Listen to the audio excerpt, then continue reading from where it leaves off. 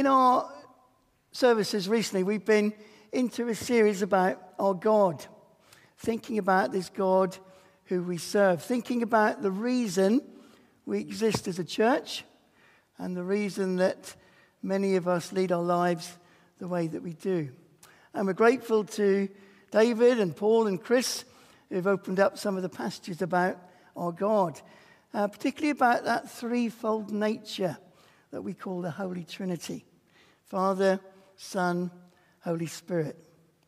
And so far we've spent a couple of weeks thinking about the nature of God the Father. And the Trinity, it's not an easy concept to get our heads around, is it? Three persons, one God. And as we continue to look at what the Bible has to say about the nature of Father, Son, and Holy Spirit, one thing really comes across is that it's a perfect relationship. The perfect relationship between those three people of the Trinity. There's absolutely no conflict between them. It's complete unity. And Chris brought that home to us last week when he was talking about Jesus always wanting to do the will of the Father. A demonstration of what unity is. And the desire of God is that his church should have that unity of purpose as well. And so today we're going to move on. We're going to think more about God the Son, about Jesus Christ. And I'm excited that we're thinking about Jesus. And behind me, you can see a reminder of what we're about, the purpose of our church here. Conhecendo Jesus, fazendo Jesus, conhecido. Did I get that right, Paolo? I'm not sure. Knowing Jesus, making Jesus known. So Jesus is and should be at the heart of all that we do here at NCBC. But there are two active parts. And the first part feeds into the second part. In order to make Jesus known, we need to know Jesus first. And that might include some theology, so that we're clear in our minds about who Jesus is. And it also includes a knowledge through a relationship with Jesus, through him being part of our daily lives and him living in us. And you may remember that when Jesus called his disciples to follow him, he asked the question, "Who do you say I am?" And it's a question that each of us needs to answer at some point in our lives. Who do you say I am? Simon Peter answered him, "You are the Messiah, the Son of the living God." And in the passage we're going to read in a few moments, the Apostle Paul, inspired by God, gives his view about who Jesus is. So we're going to take as our scripture reading some verses from the letter Paul wrote to Colossians. It was written around about 60 AD to the church at Colossae. So it would have been around about 30 years after Jesus' death and his resurrection and his ascension into heaven. And the Apostle Paul, the writer of the letter, he never went to Colossae itself, as far as we're aware. The church was actually started by someone called Epaphras, who Paul probably led to Christ in Ephesus, which was about 100 miles away from Colossae. But Paul felt some responsibility for that church in Colossae. And there were some things concerning him that led him to write this letter. The first was that the message of Jesus was being watered down. What people at first believed was being challenged. Maybe it was challenged by those who'd not converted from Judaism, or maybe by worshippers of other gods, or travelers that came through. The divinity of Jesus was being questioned. Maybe he was just another good man, but not really God. And the members of the church at Colossae were beginning to waver somewhat. And secondly, some people were purporting that there was a secret knowledge only available to a select few, a kind of asceticism, advanced teaching for the spiritual elite. So in his letter to Colossae, Paul seeks to address these concerns as he writes about the supremacy of Christ. And we're going to read these verses from Colossians chapter 1, the supremacy of the Son of God. The Son is the image of the invisible God, the firstborn over all creation. For in him all things were created, things in heaven or on earth, visible and invisible, whether thrones or powers or rulers or authorities, all things have been created through him and for him. He is before all things, and in him all things hold together. And he is the head of the body, the church. He is the beginning and the firstborn from among the dead, so that in everything he might have the supremacy. For God was pleased to have all his fullness dwell in him, and through him to reconcile to himself all things, whether things on earth or things in heaven, by making peace through his blood shed on the cross. Let's pray together.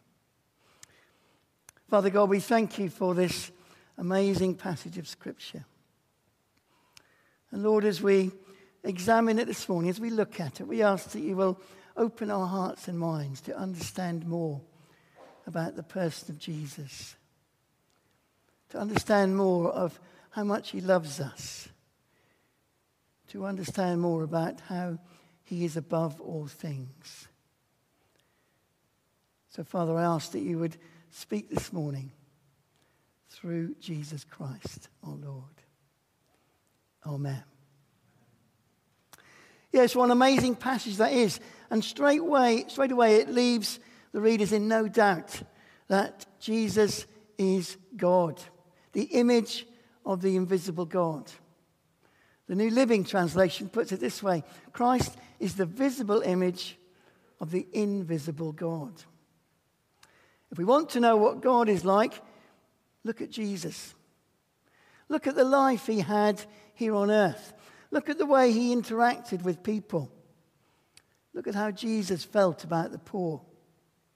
Look at how he treated outcasts and sinners. Look at how he dealt with sickness and sorrow. How did he teach us to respond to others, and even how to respond to our enemies? In Luke 4, we read these words of Jesus, speaking from the prophets. He said, "The Spirit of the Lord is on me, because he has anointed me to proclaim good news to the poor. He has sent me to proclaim freedom for the prisoners and recovery of sight for the blind, to set the oppressed free, to proclaim the year of the Lord's favor." Then he rolled up the scroll, gave it back to the attendant, and sat down. The eyes of everyone in the synagogue were fastened on him.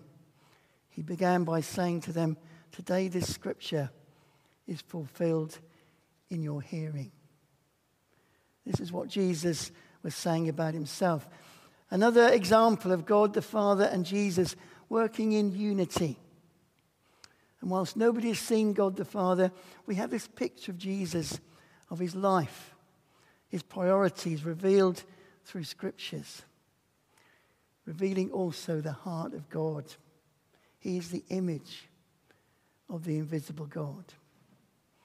And this would have answered some of those in Colossae at the time who were beginning to put around that Jesus was just another man, a teacher, a prophet. And perhaps there are many people today who would follow that line. There's not many people that doubt the existence of the historical Jesus. There's much evidence to back that up. But to suggest that he's God? Paul wants to start this passage by leaving people in no doubt. Another passage in John 14, when Jesus himself cements this. Philip said, "Lord, show us the Father, and that will be enough for us." Jesus answered, "Don't you know me, Philip, even after I've been among you such a long time? Anyone who's seen me has seen the Father. How can you say, 'Show us the Father'? Don't you believe that I am in the Father and that the Father is in me? The words I say to you, I do not speak on my own authority. Rather, it is the Father living in me who is doing his work. Believe me when I say that I am in the Father and the Father is in me. Or at least believe on the evidence of the works themselves. And in the passage in Colossians 1:19, Paul also says that God was pleased to have all his fullness dwell in him. Jesus is fully God and fully man. And the verse also tells us that he was the firstborn over all creation. As often happens when texts are translated from the original into English, the English word doesn't always give full credence to the meaning that it was originally meant. In our culture, the firstborn would be just that, the first person to be born in the family. You may well be the firstborn in your family, or you may have an older sibling who fulfills that role. But what the text here is conveying is not that Jesus was born in existence in a physical way, but that he has all the rights and privileges of the firstborn. He is the heir of the sovereign. He is the preeminent one, the supreme being. He's always been in existence and is at the forefront of everything.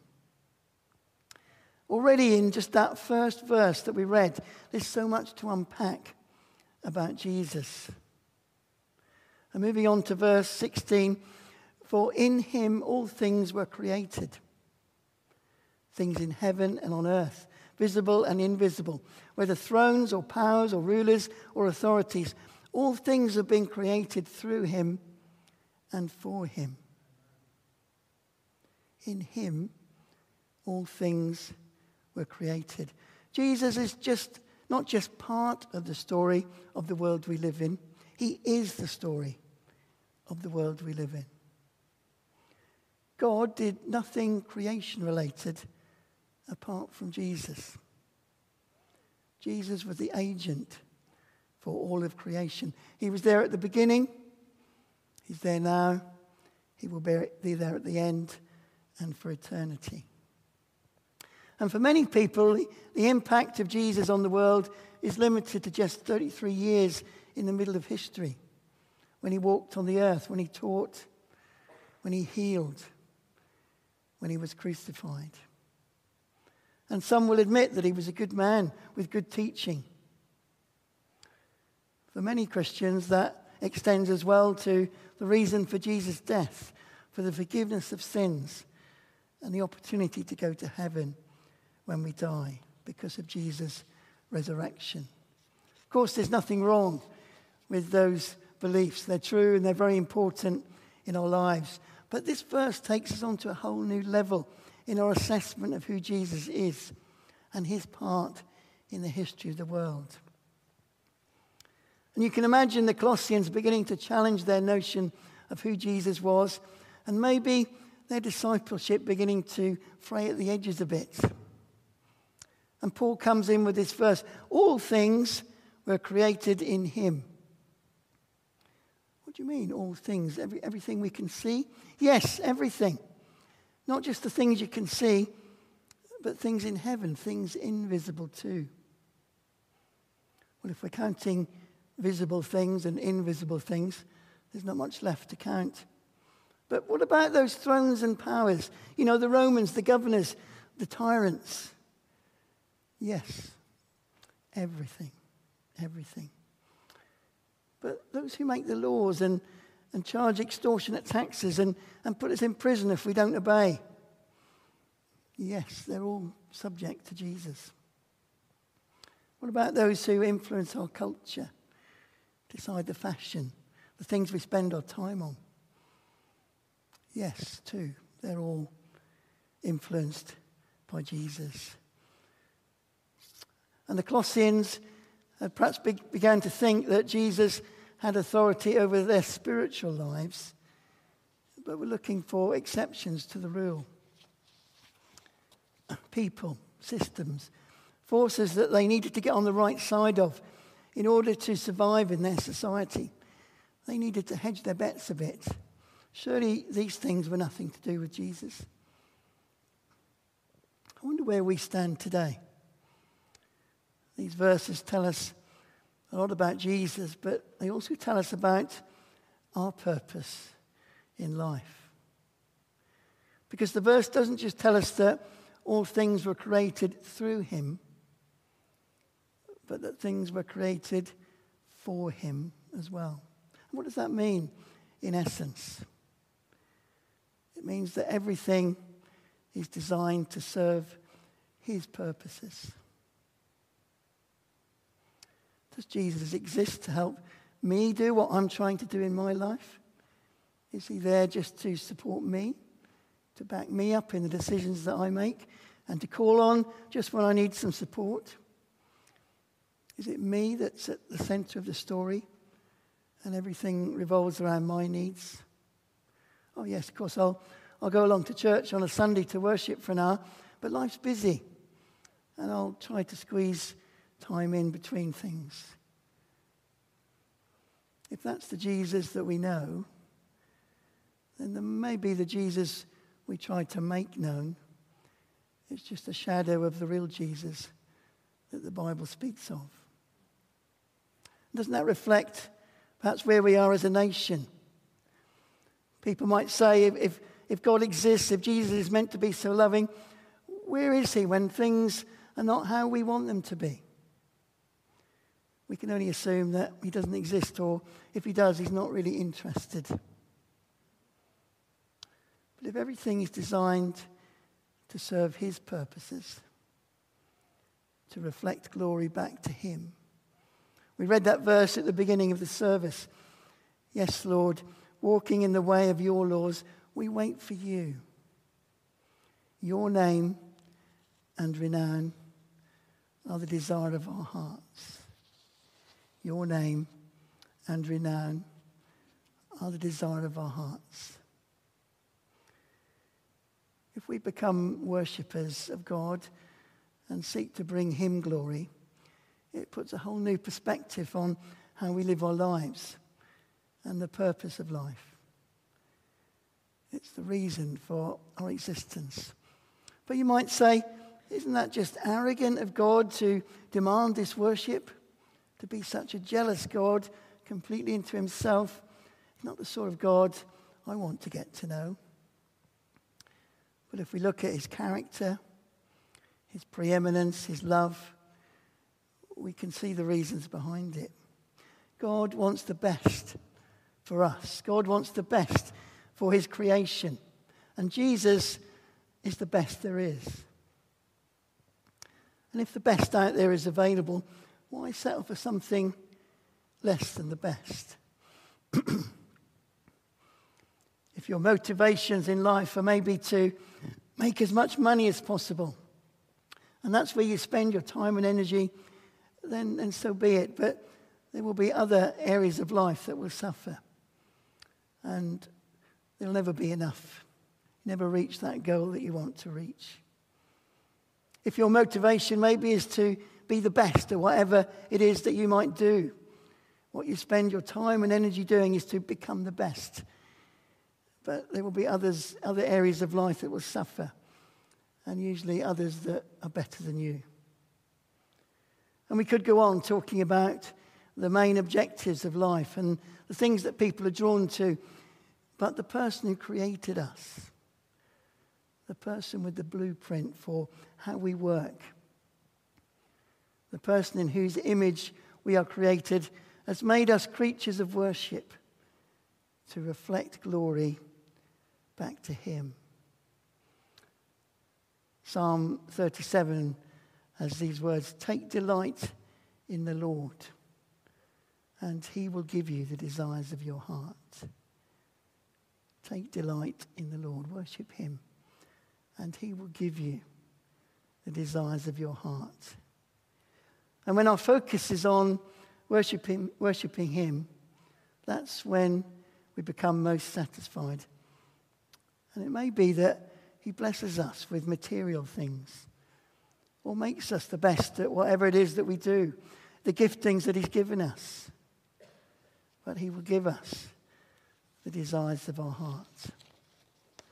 And it's where we find our identity, not in striving in our own strength, but in a desire to be in tune with Jesus, who is before all things and through whom all things hold together.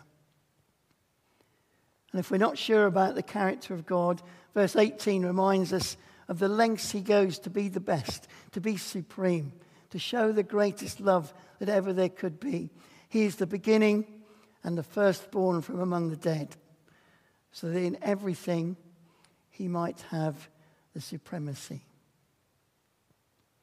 What God, having created everything once, would want to become like one of the created beings and suffer as much as anyone could, to be hung on a cross so there can be a new creation, a recreation. That's Jesus. God with us. Emmanuel, God with us. You are perfect in all of your ways, we sing. Love that's indescribable. Ian's going to speak to us next week more about that side of Jesus and his sacrifice to us. And we'll celebrate that as we share bread and wine together next week. But that's why we're called to reflect glory back to him. He's perfect. He has the supremacy. This is the Jesus that we can have a daily relationship with, and the Jesus that we want to make known to others. So the lens that we can look at everything through can be the lens of Jesus, who is in creation, is before all things, and hold things together. We could look at life through the lens of our own desires and feel that something falls short. Maybe it's failures, inadequacies, the feeling that we've let others down, the feeling that we've let ourselves down. We could look at life through the lens of some of the things that we suffer and feel life is really hard and we feel let down by others. We could look at life through the lens of a fallen world where sin distorts the picture and all the consequences crowd in and sometimes overwhelm us. But if our desires are in sync with the lens of Jesus, where he is at the center of our choices, our decisions, and we choose to worship him, to give him glory, our lives will be some way towards the purpose for which we were created. Romans chapter 8 gives us 3 verses within that chapter that speak into these situations. The lens of our own desires, successes, will let us down at some point. Take delight in the Lord and he will give you the desires of your heart. And Paul says in Romans 8, there's no condemnation for those in Christ Jesus. It doesn't matter that we've let him down in the past. If we confess those sins and allow Jesus to take them away, there's no condemnation for those who are in Christ Jesus. When Paul wrote this letter to the Colossians, he was chained up in prison in Rome, awaiting the possibility of execution. And through his sufferings, he was looking through the lens of Jesus as he wanted to encourage the believers at Colossae and bring them a message from God. And in Romans 8, Paul says that in all things, God works for the good of those who love him. We might be going through tough times. We may not understand why that's happening, but we can look to the God who works for the good of those who love him in all things. And if we look through the lens of a fallen world, things might seem hopeless and beyond repair. But when we look at a fallen world through the lens of Jesus, we will see love beyond measure, a desire for that new creation, and a power and death-defying power to hold all things together. and reconcile everything to himself. Romans 8 tells us that nothing can separate us from the love of God. And when we look through that lens of Jesus, our hearts will be ready to make Jesus known to this world in which we live. Just going to invite our musicians to come back as we pray together and just spend a few moments pondering what Jesus can mean to us in our lives. So, Father, we do thank you for that you have revealed yourself in the Scriptures. You have revealed yourself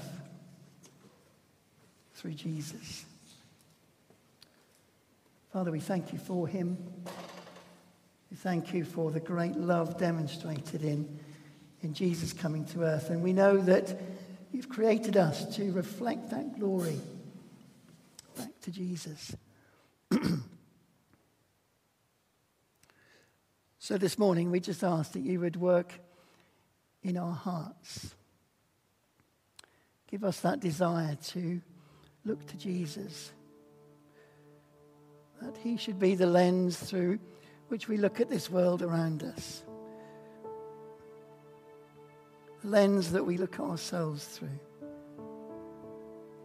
the lens that we look at others through.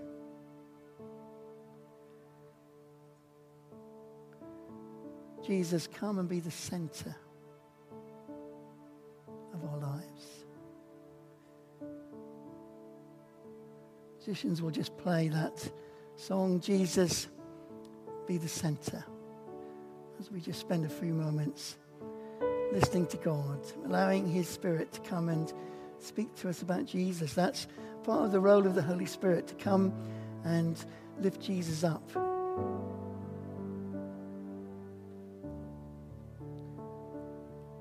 So that he can be the center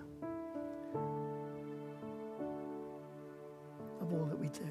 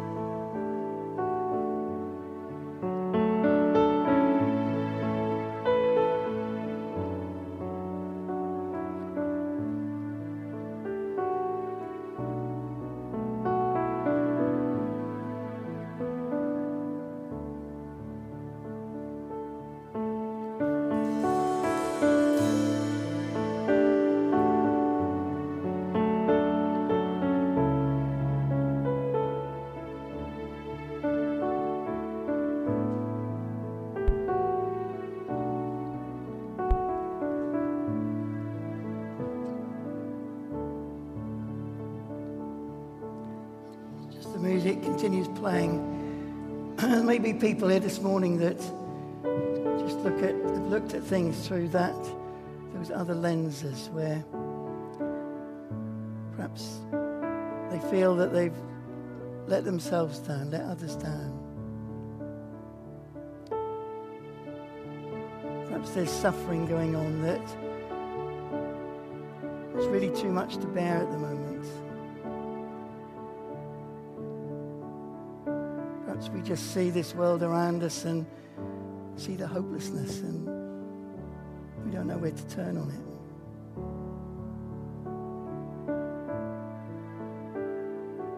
Just encourage us this morning to allow Jesus to change that view. We're called to renew our minds, to look at Jesus in a fresh way. Maybe this morning that we can start to do that.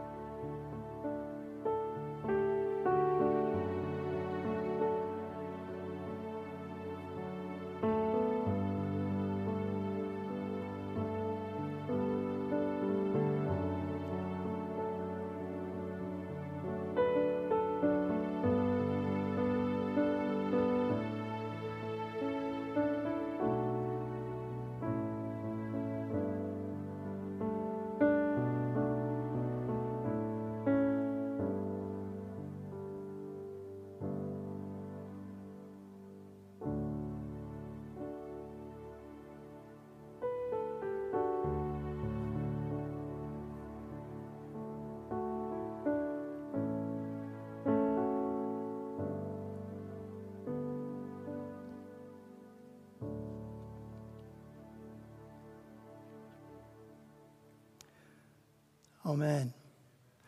And as we close our time, we're going to lift up the name of Jesus. Again, as we sing, what a beautiful name. What a powerful name. What a wonderful name Jesus is.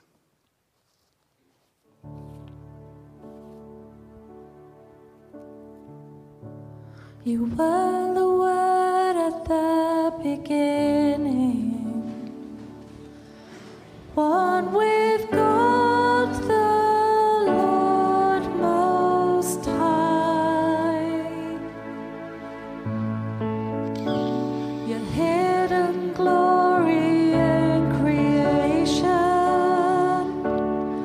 now revealed in you, oh Christ. What a beautiful name it is. What a beautiful name it is. The name of Jesus Christ, my King. What a beautiful name it is. Nothing compares to this. What a beautiful name it is. The name of Jesus.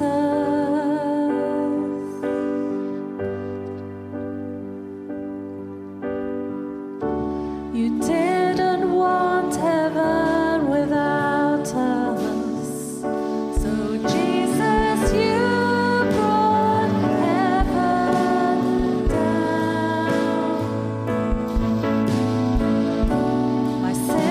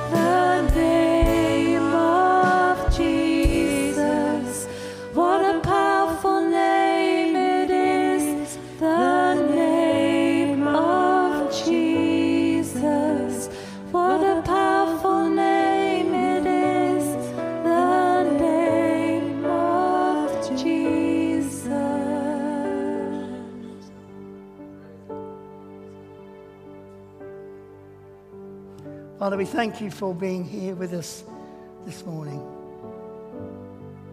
And we pray that the words of Scripture that have been spoken will reach into us, change where necessary. And as we go out this week, we pray that you'll be with us. Give us peace, comfort, that knowledge that you are there with us.